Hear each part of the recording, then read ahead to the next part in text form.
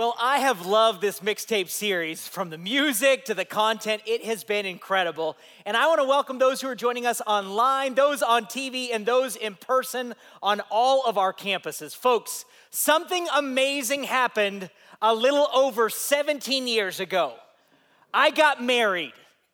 And not only did I get married to the woman of my dreams, but something crazy happened. We merged our finances together as one. Now, until that day, I always carried my own wallet. I always had my own finances. I could spend money without asking permission. But from that day forward, everything changed. Now, what you find in married couples is that there's always one person who is a spender and one person who is a saver. Now, my wife, I love her. She happens to be a little bit of a spender. Now, I am a little bit more of a saver. Now, my wife didn't really know this about me until we went on our honeymoon. And in fact, in the airport on the way to our honeymoon, we are sitting and waiting for our airplane to pull up. And my wife looks down at her ticket. And she looks at her ticket, and then she looks at me and she says, "We're not flying first class?" I said, "No." She said, "But it's our honeymoon. And every movie that I've ever seen, the newlyweds, they always fly first class. You're not gonna make me sit in the back, are you?" And I said, "Yes.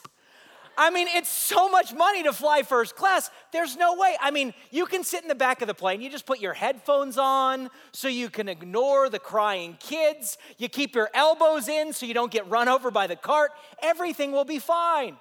And so off we flew to Hawaii, to our honeymoon.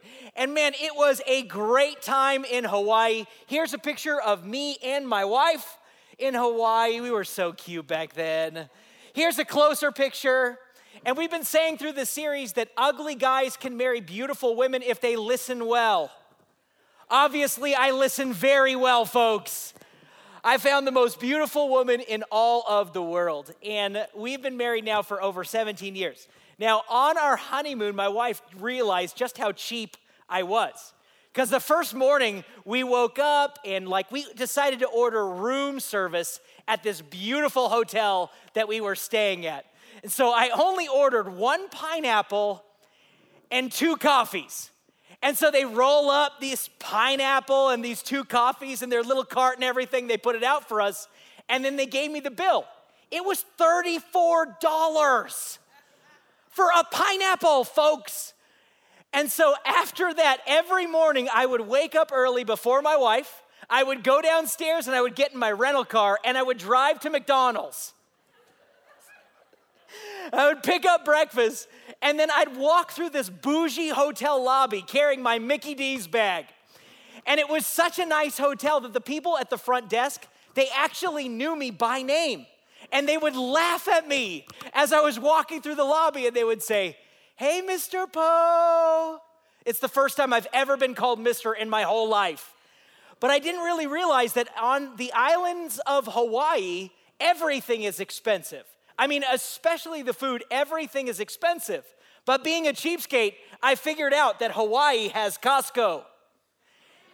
And Costco has an incredible food court where you can buy hot dogs for only $1.50 and pizza for $2. I'm so ashamed to admit this, but we ate at Costco multiple times on our honeymoon. Now, some people would call me cheap. I just call myself very frugal. Now, my wife and I, over the years, we have had to learn, how do we manage our money together? Because money issues can cause the worst problems in relationships. And I know that to be true because as I was preparing for this talk, I found so many different statistics, so many different studies that were done. In fact, this lady named Sonia Britt, who's a professor at Kansas State University, here's what she found all about money. Arguments about money are by far the top predictor of divorce. Isn't that true? It's not your kids. It's not your in-laws. It's not sex. No. The top predictor for divorce is how you deal with your money. Now, the interesting thing about that one is it's not about how much money you make. Les Parrott, who is actually a psychologist that I love, he wrote this all about money. It doesn't matter how much money you have or don't have. Couples fight about money regardless of what their income is. Now that's interesting, right? Because it doesn't matter what your financial situation is. Some couples are a little bit more well off. They argue about where to go on vacation, whether to go to Barbados or whether to go to Europe. While some couples argue whether or not they can afford vacation at all. It doesn't matter how much money you make. Couples fight about money. And you could get a raise, you could have a little bit better financial situation. Still, this is always a hot button issue. That's why Les Parrott also found that 32% of married adults said that money was the most important issue for couples to discuss prior to getting married. Now, this is interesting, right? Most married couples know how hard you fight about money, how oftentimes there's just tension in your relationship. But what most of us don't know is that it's actually a hidden opportunity for success. Ann and Chuck Bentley found in their book, Money Problems, Marriage Solutions, they found this. Here's what they said. Research indicates that married people experience less poverty and more prosperity than any other living arrangement, including being single or living together. A lot of times when we're married and we argue about finances, what do we think? We think, oh man, if I just wasn't in this relationship, my life would be so much better. My financial situation would be so much better if my wife didn't go to Target so much. Maybe that's just me, okay? But we wonder, right, if our situation would just be better. But the opposite is true. When you're married, it provides the opportunity for you to be blessed financially. In fact, David Lionheart, who's a columnist for the New York Times, he found that there is this success sequence that takes place when married couples get together. And they thrive actually both economically and socially and also physically. When they're committed to one another and they're faithful, everything begins to get better. Now, there's some tension, right? While this is a successful sequence, it's also the point of the most tension in your relationships because it can actually cause some mini wars as well as it becomes one of those issues that couples get divorced even over.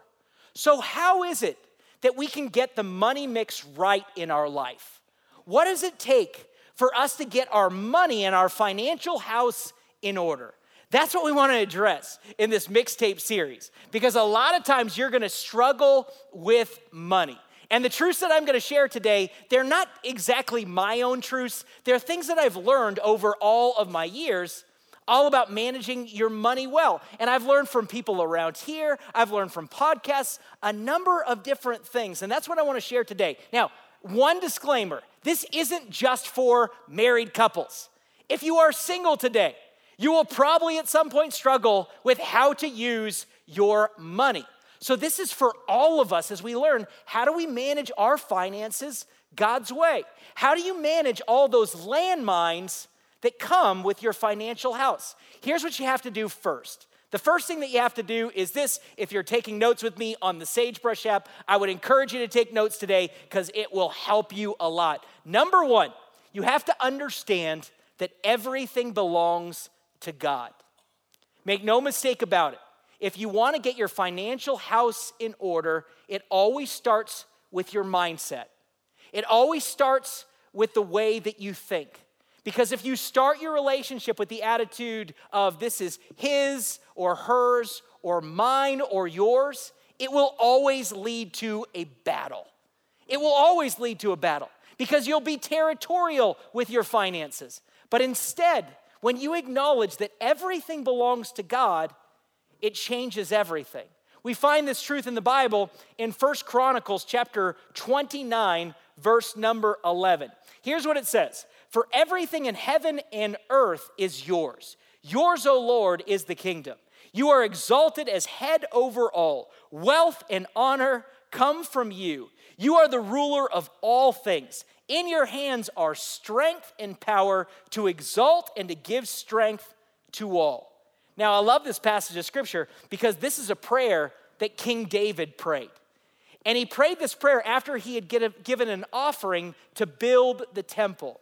So here is the king of Israel with like all this wealth and all this money and all this power. And what does he say? He says, everything on this earth, God, it's yours. Everything belongs to you. You see, David had this mindset that everything that he had was a gift from God. What if we had that same attitude? Don't you think it would change the way that we spend money? Don't you think that we would stop thinking of ourselves as the king of the castle or the queen of the universe? Instead, we would say, no, everything belongs to God, and now I want to honor him. Let me illustrate it this way. 12 years ago, I came on staff at Sagebrush Church, and I love this church. But 12 years ago, they gave me a Sagebrush credit card. Now, with great power, folks, comes great responsibility. Because with this card in my wallet, I have the power to spend lots of money. But I have to know, the funds that I'm spending, they don't belong to me. They belong first and foremost to God, but they also belong to the people who have given sacrificially to this church. So every time I pull out that Sagebrush card, I ask myself a couple questions. I begin to say, does this purchase really honor God? Is this furthering the ministry of the church? Is this helping people to do better ministry? Am I getting the resources that we need to know Christ and to make Christ known? And so I ask myself those questions. And when I ask myself those questions, it changes me because I understand that I am just a manager of the funds that I've been given. I'm just a guy who manages what God has given me. So I ask myself those questions because I want to honor God with everything and with this awesome responsibility that I've been given. And I don't want any little old ladies to hit me with their cane in the lobby. Why? Because they've given something special to the Lord. Many people who are here are on fixed incomes at our church, and yet they give very generously to God. And so I want to manage what God's given me, this opportunity and this responsibility well. But you know what's crazy? For a long time, I managed my Sagebrush credit card a lot better than my own finances. I mean, I never thought about pulling out my credit card and charging it here and charging it there. So it really taught me this idea of asking questions first. And now I can say after years of doing this, it's changed me in the way that I handle my personal finances. Because when you see yourself as a manager of the resources that God has given you, it truly changes things forever. And we want to be a good manager of what God's given us. I'm reminded of that story that Jesus tells in Matthew chapter 25, the parable of the talents. And he talks about all these servants being given this great responsibility. And the servants who do well with this, they stand before the master, and the master says this in Matthew 25. He says, "Well done, good and faithful servant. You've been faithful with a few things. I will put you in charge of many things. Come and share in your master's happiness." Those are the words that I want to hear God say when it comes to the way that I have managed the resources that he's given me. You see, you have to see yourself as just a manager because everything belongs to God. And when you do that, you understand that God comes first. The first thing that comes is, man, I want to honor God with all my spending, with what he has given me. And then after God, we put other people before ourselves. We say, man, I want to help this person who's in need out. I want to help my wife. I want to help my kids. And when we manage God's resources, when we understand that everything belongs to him, we make wise decisions. Because we're no longer getting sucked into just spending money like crazy, right? Because we're thinking about it. We're thinking about it at a mindset level, understanding that everything belongs to God. Then after that, the second thing that you have to do is you have to keep no secrets. You have to keep no secrets. From time to time, I do premarital counseling around here at the church. And we always talk about money in premarital counseling. And every once in a while, I have a couple that comes in and they go, Pastor, I know we're going to talk about money, but I want you to know up front, we plan to keep our finances separate. We don't ever plan to merge our finances. She has her paycheck, I have mine, we have separate accounts, and we don't talk about it. Well, I always say, let's talk about it. Because our finances are a point of honesty and openness. And when you're not honest about what's going on financially, you're going to find that there's a lot of distrust in your relationship. And you're going to find that that's a fertile ground for secrets. Now, secrets will ruin your relationships. And for the past few months, I have been working in Living Free around a lot of people from the recovery culture. And there's this phrase that they always say in recovery programs. They say this, you're only as sick as your secrets. Take that in for a second, because that's so true. When you keep secrets from another person, it will make your relationship sick. And that's especially true when it comes to your finances. When you keep secrets from the other person, you will distrust them, you will wonder what's going on. Jesus himself said in Luke chapter 12, verse number 2, there is nothing concealed that will not be disclosed, or hidden that will not be made known. What you have said in the dark will be heard in the daylight. What you have whispered in the ear in the inner rooms will be proclaimed from the roofs. What's Jesus saying? Live a life of integrity. Live a life with no secrets. And this is especially true for married couples. Because when you have secrets, when you're not fully honest with the other person, it will destroy your relationship. Why? Because you give the evil one a foothold. And the evil one has a way of twisting things, doesn't he? Especially when it comes to your finances. When you don't have absolute honesty, you begin to wonder. And you begin to wonder how that person's spending money on their own. You begin to get curious about maybe they're not spending money the right way. And then you jump to conclusions, thinking about the fact that they're not thinking about you in the midst of that. And then it drives you to the belief that the other person doesn't actually care about you. That's what the evil one does, right? He twists things. And it gets deeper and deeper and deeper. That's why we have to refuse to keep secrets in our marriage relationships. And that's especially true of our finances. And then after that, I would encourage you, you have to make a plan. You have to make a plan when it comes to your finances. Now, most of us don't like talking about a financial plan, but the Bible has a lot to say about making a plan when it comes to your work, when it comes to your finances. Most of those statements are found in the Proverbs that were written and collected by Solomon. Here's some of my favorites. Here's what it says. Do not love sleep or you will grow poor. Stay awake and you will have food to spare. Then Proverbs 24 says, a little sleep, a little slumber, a little folding of the hands to rest, and poverty will come on you like a bandit, and scarcity like an armed man. Then it says this in Proverbs 6, go to the ant, you sluggard. I love that word. Consider its ways and be wise. So what's the gist of all of these different proverbs? What are they trying to say? I believe he's saying, don't be lazy. Work very hard. Have a plan for what you're doing. And because you have to take the times where you have a lot or you have a little, and you've got to store up for the future. And so having a plan allows you to thrive as a couple. Now, make no mistake about it. This world does not want you to have a plan when it comes to your finances. They want you to spend all your money on all the products that you see all the time. Case in point, the impulse line at the grocery store when you check out, right?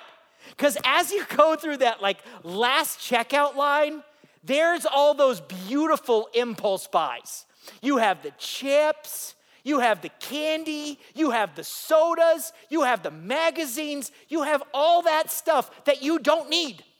You have groceries in your cart. You are just fine. You don't need any of that.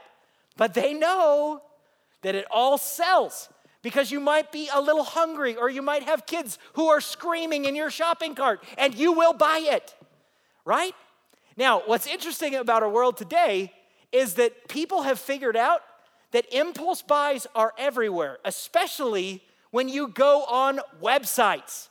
Because if you are on your favorite website, within about 10 seconds, one of those banner ads will come up on your computer. And you're gonna see that banner ad. And you're gonna try to click it off, but you can't find the X. You're gonna look everywhere. But on that banner ad, it's so strange, right? I feel like they're listening to us all the time. But you will see things that you have talked about. And it will be like this beautiful tropical vacation. And just a few weeks ago, you were talking to your wife about going on vacation. And you'll see this beautiful tropical vacation that will draw you in. Or you'll start thinking back to COVID and how much weight you've gained.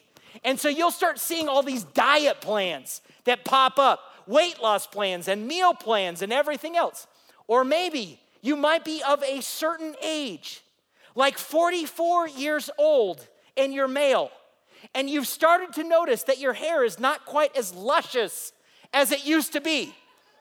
So they will, with their analytics, start showing you Rogaine ads.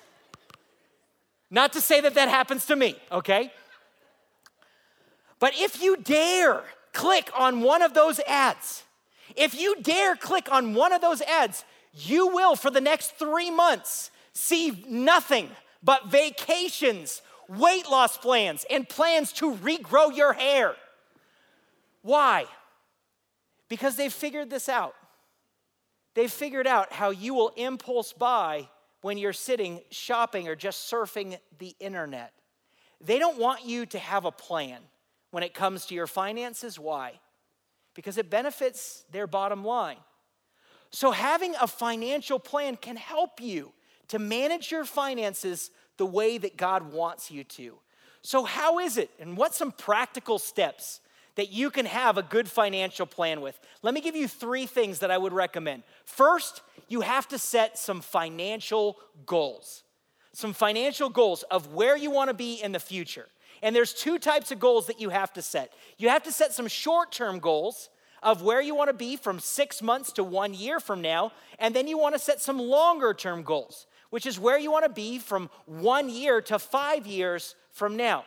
Some short-term goals might be that you want to pay off a debt, that you want to retire it, or you might want to work a little bit harder so that you can get more money to help your bottom line.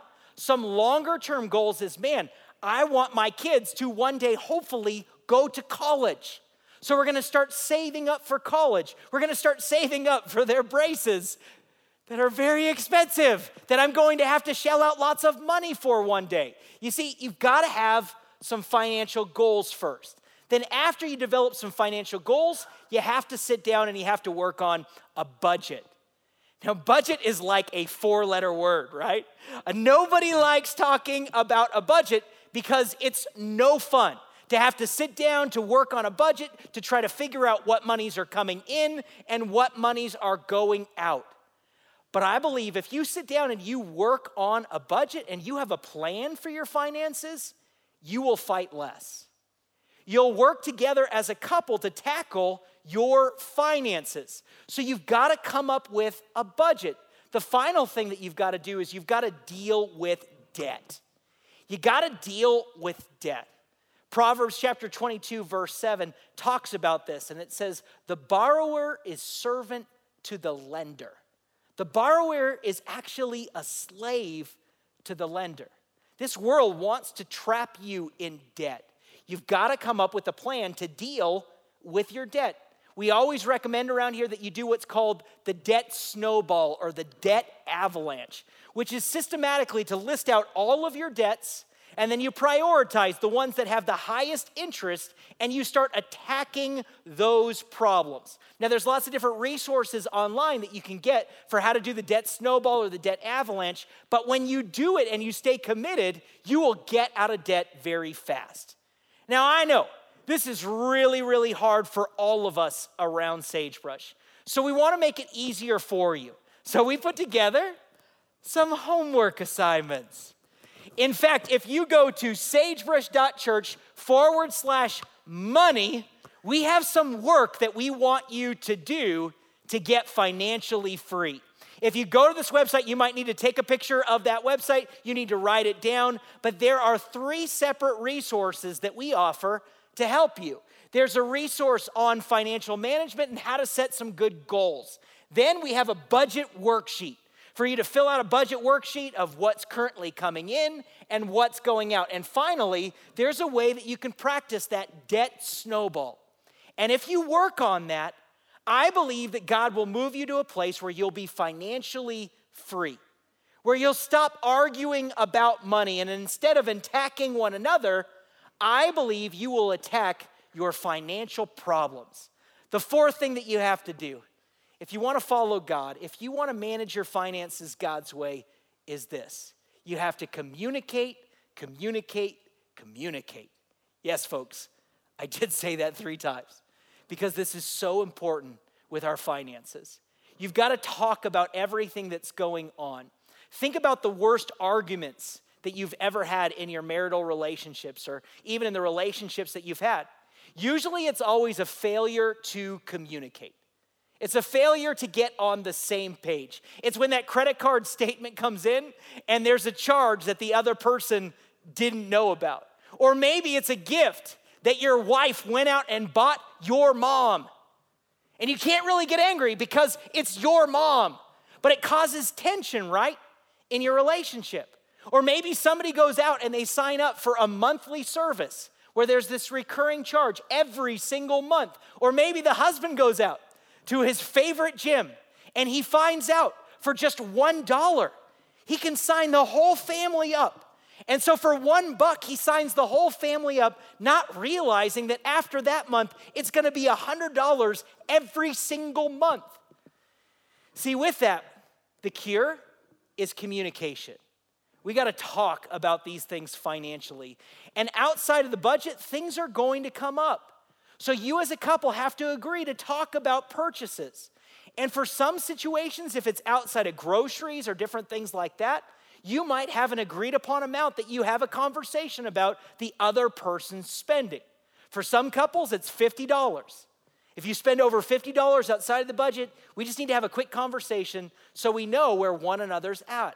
And what I would encourage you to do as married couples or even dating couples is when you sit down at your dates, like once a month or maybe even quarterly, sit down and talk about where your finances are at.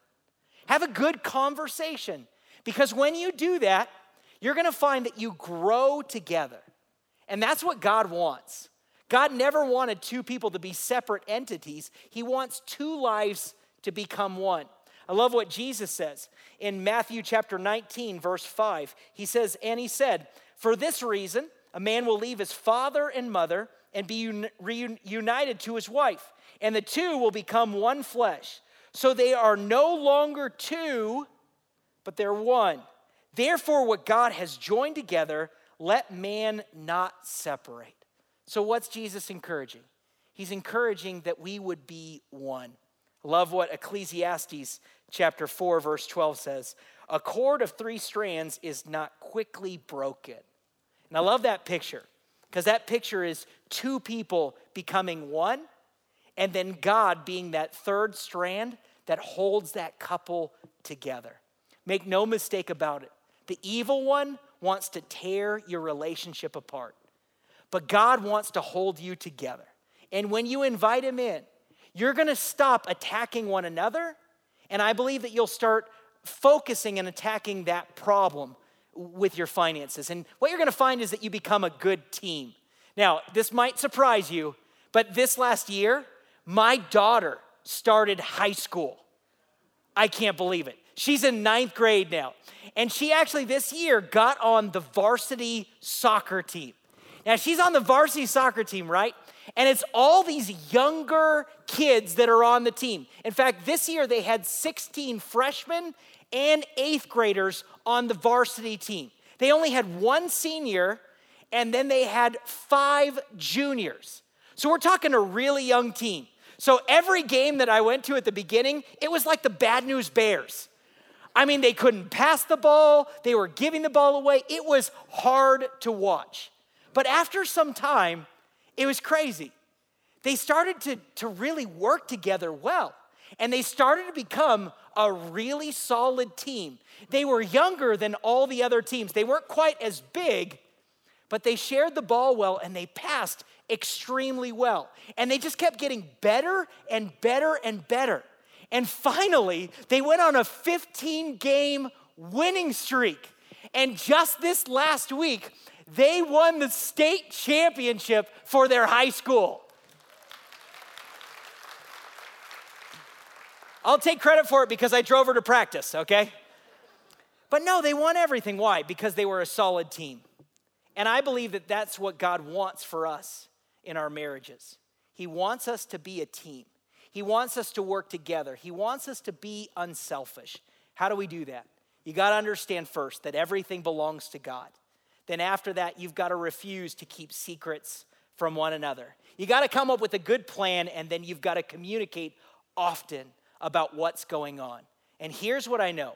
I know that if you honor God with your finances, that God will honor you with a great marriage. Let's pray together. God, thank you so much for this message. God, thank you for such a practical message that we all needed to hear on every campus, on TV, as well as on the internet. God, I know everyone needs to hear this message because, God, you know how hard we struggle with money. We struggle, God, to put you first. We struggle to come with a plan that we actually follow. So, God, I pray that we would stop fighting with you, that we'd stop fighting with other people, but, God, that we would put you first. And when we put you first, acknowledging that you own everything, everything belongs to you, that you've given us these gifts to manage on planet Earth, God, I pray that we would manage those resources well. I pray, God, for the marriages that are in crisis right now because of money.